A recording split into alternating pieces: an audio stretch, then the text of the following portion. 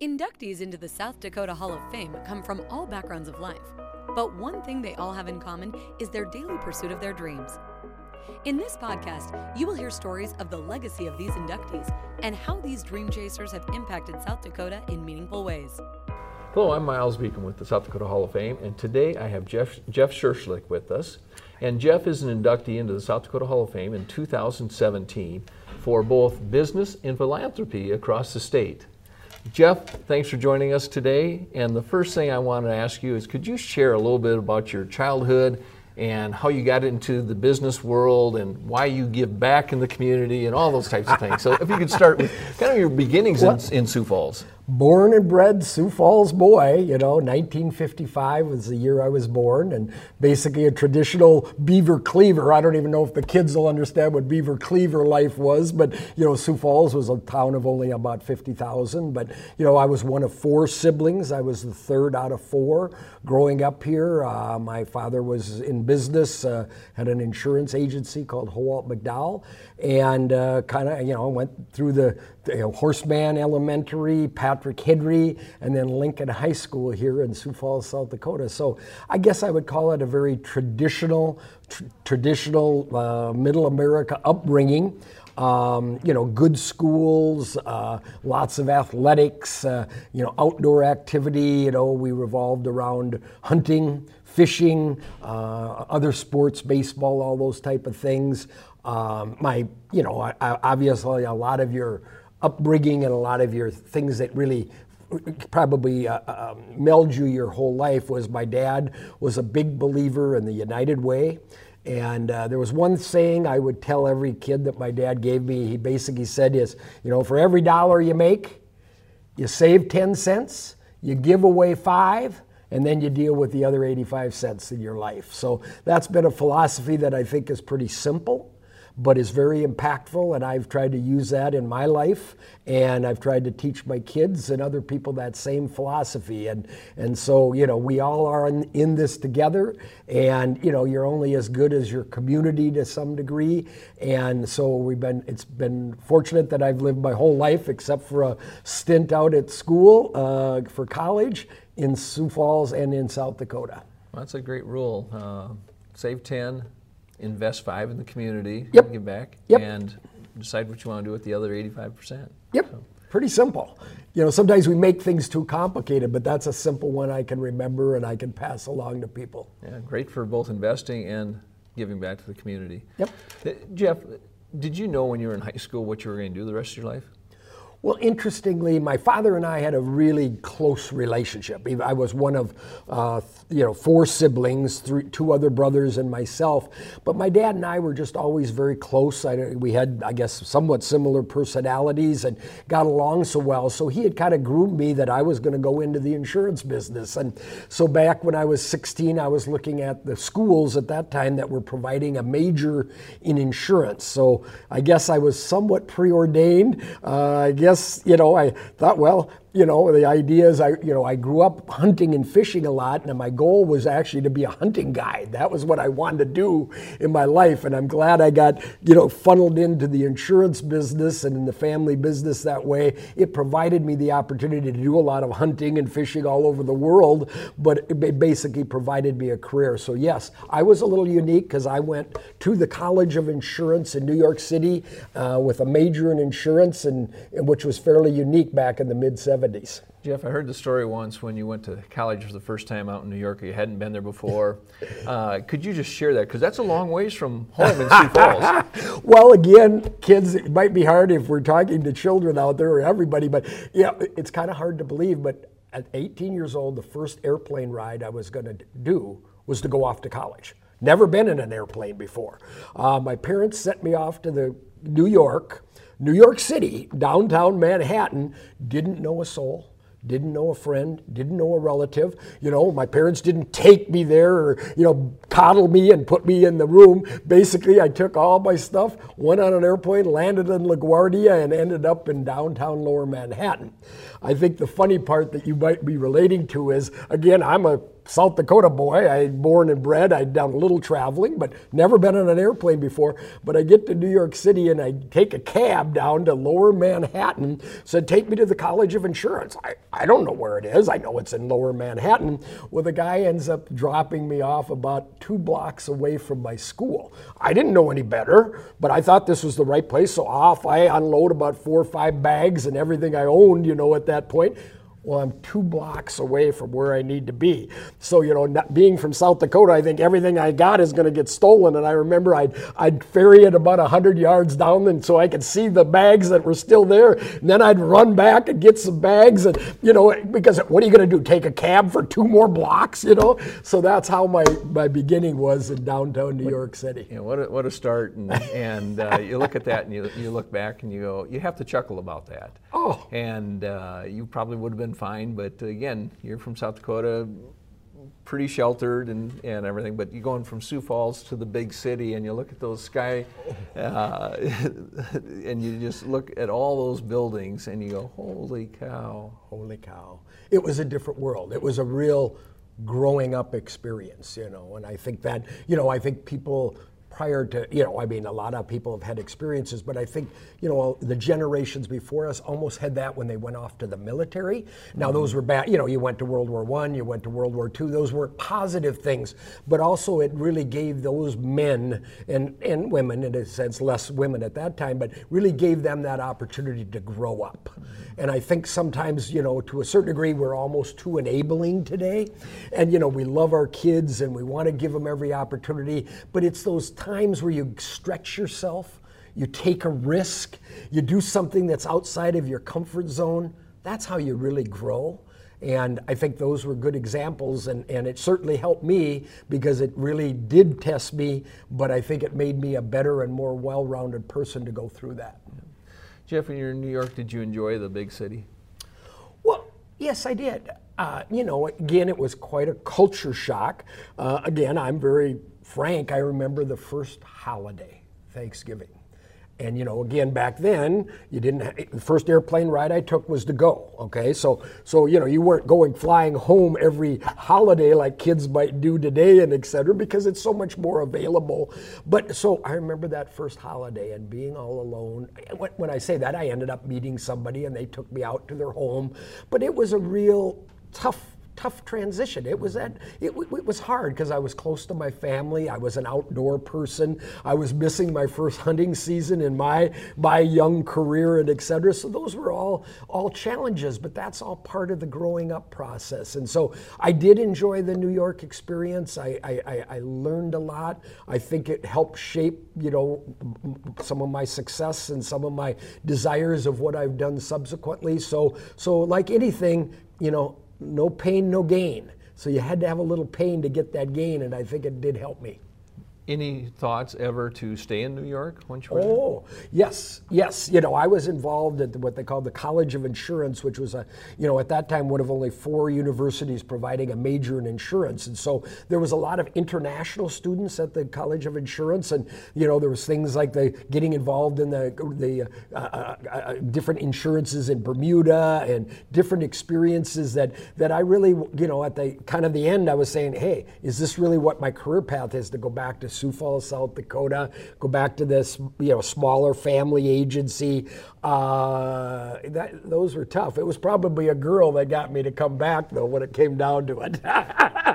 and that's amazing. And when you were in New York, were you shocked how well you can compete with people around the world and with the people from New York that you were in school with? Yeah, I think that does tell you, that again, sometimes, especially when you're younger, you maybe aren't as well read and you don't understand that to a certain degree, but I think it did teach you that you're, those strong building blocks that you got in your schooling in South Dakota, again, your family dynamics and et cetera, really did build a building block that allowed you to compete and do very well in that environment. I also did some work on the side when I was in college. college. And I think, you'd get that feedback that you've got that Midwestern work ethic, so that's pervaded. So some of those things that you got from, your roots here and what you were brought up with carry you everywhere. And people recognize that work ethic and that, commitment and also the smile and the friendliness, I think. Oh, absolutely. Then you came back to South Dakota. Did. And tell me about that transition. Well, again, one of the best parts of it, I went out and got what was a pretty good education in the insurance business with a specialty in insurance, a business basically major. But, and so I got all this technical knowledge. And, I remember coming back and about the first day or two when I got into the office and et cetera, I remember my dad putting the phone book in front of me and saying, okay, all right, you're a salesman. Start looking up people and give them a call and seeing if you can write their insurance. And I didn't know anything about sales at that point. I said, well, wait a minute, I got all this technical education. What is this? And, he ultimately would have said that I probably had the natural, more people skills and the sales ability. So by matching that up with the technical skills, it made for a good ingredient to be successful in our business. So, yeah, the transition was great. Obviously it was unwinding, that lifestyle of the big city, but at the same time, I was ready to be home. At that time, I'd changed. I'd gotten ready to get back. There was a girlfriend I had here. At the same point, I was able to go hunting again. I guess I've been, one of the keys to my success is I've been a little singular focused, that I knew what I was going to do. I knew I was coming into the agency. I had a vision of working there and growing it and making a career out of what I was going to do. So that early focus just kept going, and I had a great mentor in my father, and he recognized that we worked well together, and it just turned out pretty good. Jeff, can you share with us how big was the organization when you came back and started working there to when you sold the business? Well, and again, I probably, if I recall, I'm just trying to think, there was about 9 people when I came back at Howat McDowell. And Howat McDowell was a well-respected, quality commercial insurance agency, and I believe at that time it had maybe $500,000 in revenue. Again, through some of my effort, but a lot of team members that all pulled together to make Howat McDowell successful over the years, and living in this wonderful community and state with a lot of good insureds that grew. People like yourselves and your businesses grew. We grew with them and et cetera. And when we got done, when I got done, we were over 100 employees and over $20 million in revenue. And again, that really came from hard work, being in the right place at the right time, being in a great community, and I guess taking good care of our clients. Yeah, and having that great team that you mentioned before too, because you can't do it alone. It's not just one person; it's everyone working together. No, that's I think one time there was a little question about some of I don't remember which one it was exactly, but the idea being is, if anything, how did you overcome? My dad was a little bit of a control freak, and everything had to be really detailed and specific, and you could go so far there, but that's hard as you grow an organization. And probably the biggest thing I overcame, because I had some of those same attributes, because I was a product of him, that was making that transition to understanding that you need teammates and you need a collaborative effort, and you can't grow into a substantial organization without realizing that it takes those team members, and that you have to give up, you have to let people make mistakes, and you have to let them grow, because when that happens, it all works together. And you truly did develop an incredible culture within Howat, and the people working together, and they weren't afraid to challenge other people, and you look at the growth, I mean, that's just unheard of as well, the growth within your organization. Did you ever, when you came back from New York, did you ever think it'd be this size? No, just didn't have that sense, and I think it's a matter of too, we lived a sheltered life to a certain degree, and as you get out and you see things, but I think we've been fortunate to be in this community, and the whole country has obviously grown to a degree, but we've been very fortunate, and but it's been fun. It's been challenging, but it's also been very rewarding to know that we can do it here in South Dakota. Jeff, the other thing that's really amazing is your parents were very involved in the community. Yep. You and Katie are very involved in the community. Why? That takes a lot of time. I like I say, I was really given that charge and followed my dad's lead there. That was something that was very important to him. And it just seemed like the right formula. Again, there was a culture in Sioux Falls and South Dakota, but Sioux Falls was a tremendous philanthropic culture that really built out of the generations before my father even, and moved down generation after generation. And that culture, I think, is, if you're going to become part of the Sioux Falls Club, if you want to call it, as a young, up-and-comer and et cetera, I had the upbringing to want to give back and be involved in the community, but it also became kind of the rite of passage as part of this community's culture. And I think so remember, we are products of what we come from our parents, we come from our friends, you come from how you're brought up, and it melds us. And so I really believe that Sioux Falls and that philanthropic culture here really caught on, and that was really kind of the way you made your way. If you're going to be real successful in this community, you had to kind of get on that train a little bit. There was the old joke that, things used to get done in the YMCA steam room of, just the local, kind of the power brokers in the community. Well, that town was small enough, and there's nothing wrong with that environment. I think we've become more inclusive today, but it's still a relationship world. And things get done with relationship, just like you and me, and et cetera. It's not, we come from this culture, but, we had similar upbringings, went to similar schools, worked in the community, and yet it's that personal relationship that gets the dynamic going, and then it really gets things moving.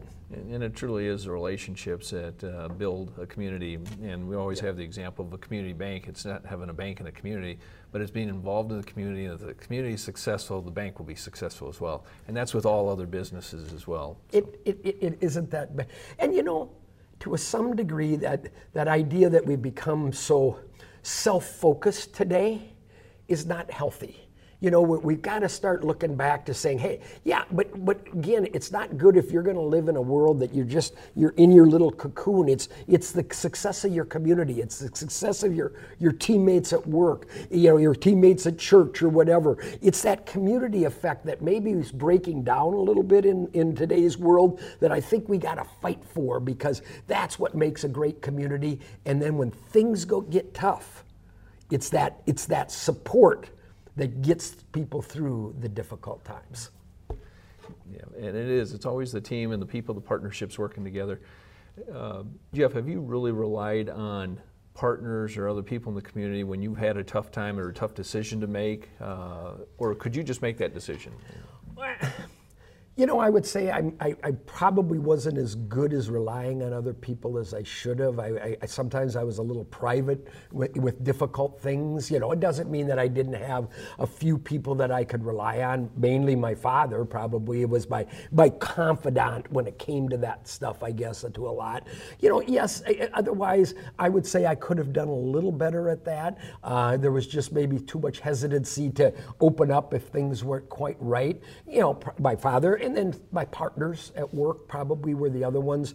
Then you have your typical, your attorneys and your accountants and et cetera. The other thing is I was involved in an organization called the Family Business Council, and it was made up of other young executives in their family firms.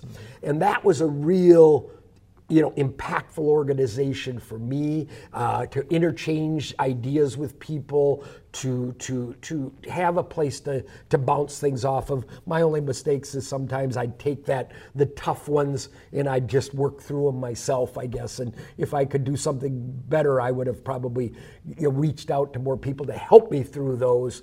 And I guess I was lucky enough to get through them without Too many damages. And I think that's one thing really special about Sioux Falls. If you raise your hand and need some help, there's 10 people that'll be there to help you, probably more. Yes. But, Jeff, the other thing you mentioned, you love hunting and fishing, and you love the environment. Yep. And just the nature, the beautiful nature that we have around Sioux Falls. And can you share a little bit about that and what got you started and what you're doing now with the nature? Yeah. Well, again, I grew up under that environment, going outdoors, hunting, fishing. That was a real bond with my father again as I grew up, and my siblings to a degree, and other family friends, and again, it goes right back to that whole idea that you give back to a degree. So I learned early on, again, through mentors and et cetera, of organizations like Ducks Unlimited and just the game fishing parks departments and all of that type of stuff. So I always had that desire. And then as I got a little older, I really became a real big fan of Teddy Roosevelt. And I'd call Teddy Roosevelt kind of if I look at anybody that I would want to emulate and that was a real, beyond my father, an inspiration to me, it was Teddy Roosevelt. And he was a man of action. He was also a city boy that really ended up loving the country and loving our environment.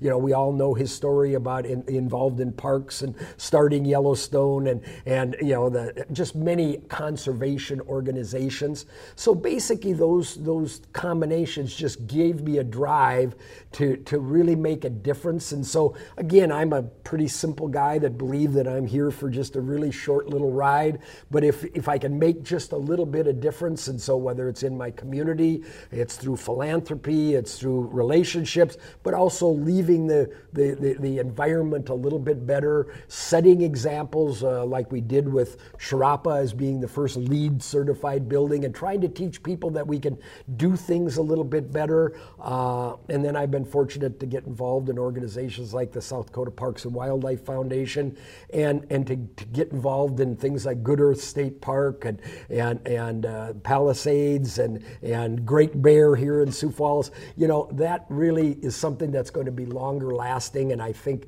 hopefully I've done a little bit of my part to help improve parks for kids and families and the environment overall. So it's a great passion of mine, and I try to just live what I believe and give to those organizations, give my time and my treasure, and try to also espouse to people that it's well worth it. Yeah. Well, Good Earth was the first state park in how many years for South Dakota? Well, 50 years. 50 years. Yep. And that's just east of Sioux Falls. And it's amazing how many people are constantly there. And I'm over quite a bit. And there's just a constant track of cars and trucks going in and out of there just every day. And it's just amazing the use that park is getting.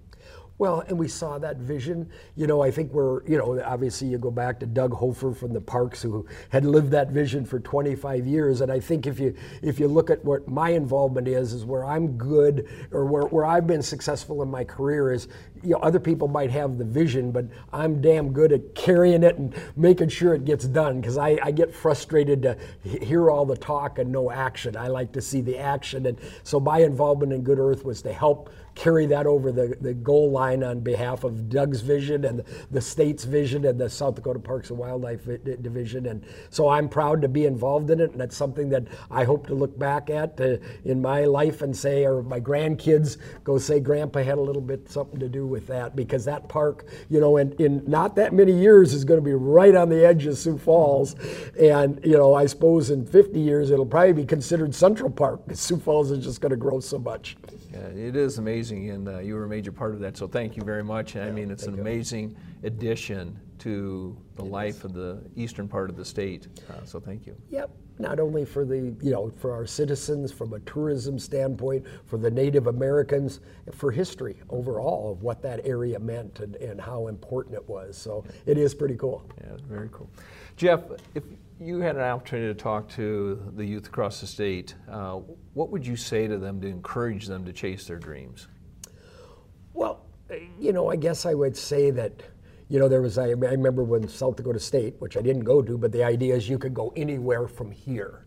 I think that's a good term, and that if you work hard, you get a good education, the upbringings that we have of the work ethic here and et cetera can really carry to any place in the world when it comes down to it. And the opportunities, the one thing I feel so fortunate about is that kind of in my day, you went away to find the opportunity, but now South Dakota, Sioux Falls in particular, have the opportunities to keep those people here. So I would encourage them to say, hey, we want to make a difference in our world, in our state, and you can do it right here in South Dakota. So we want the best and the brightest to stay here and not go away anymore. And I can tell you that, the opportunities that have existed here for me, for what I see as my children who are all here in Sioux Falls now, it's just unparalleled. And I think we live in the best little place in the world and best kept secret. And I think it's incumbent upon us to pass it along to the next generation that it's going to take work. You got to build the culture. You got to fight to keep that culture, and it's worth it because to have your kids and to have your grandkids grow up in this community and see what the future holds. I think it's bright. So I would tell those guys that, hey, go out and get a good education. Maybe go out. It's good to stay in the state, but it's also good to go someplace else because I think that'll also help you to realize that it's pretty darn good back here in South Dakota. Yeah, what a special place we have here. And you're right, work your tail off and chase your dreams, and you'll be surprised with the fruit that is raised.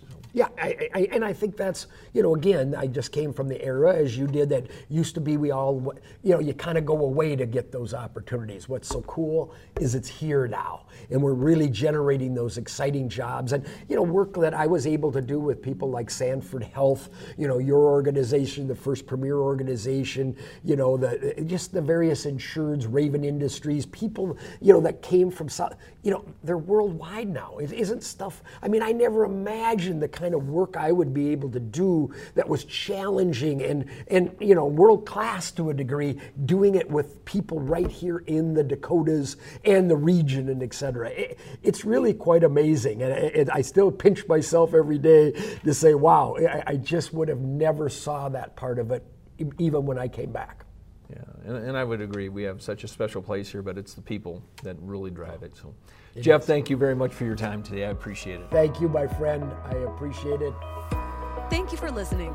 To learn more about the South Dakota Hall of Fame and these Dream Chasers, visit our website at www.sdexcellence.org and follow us on Facebook and Instagram.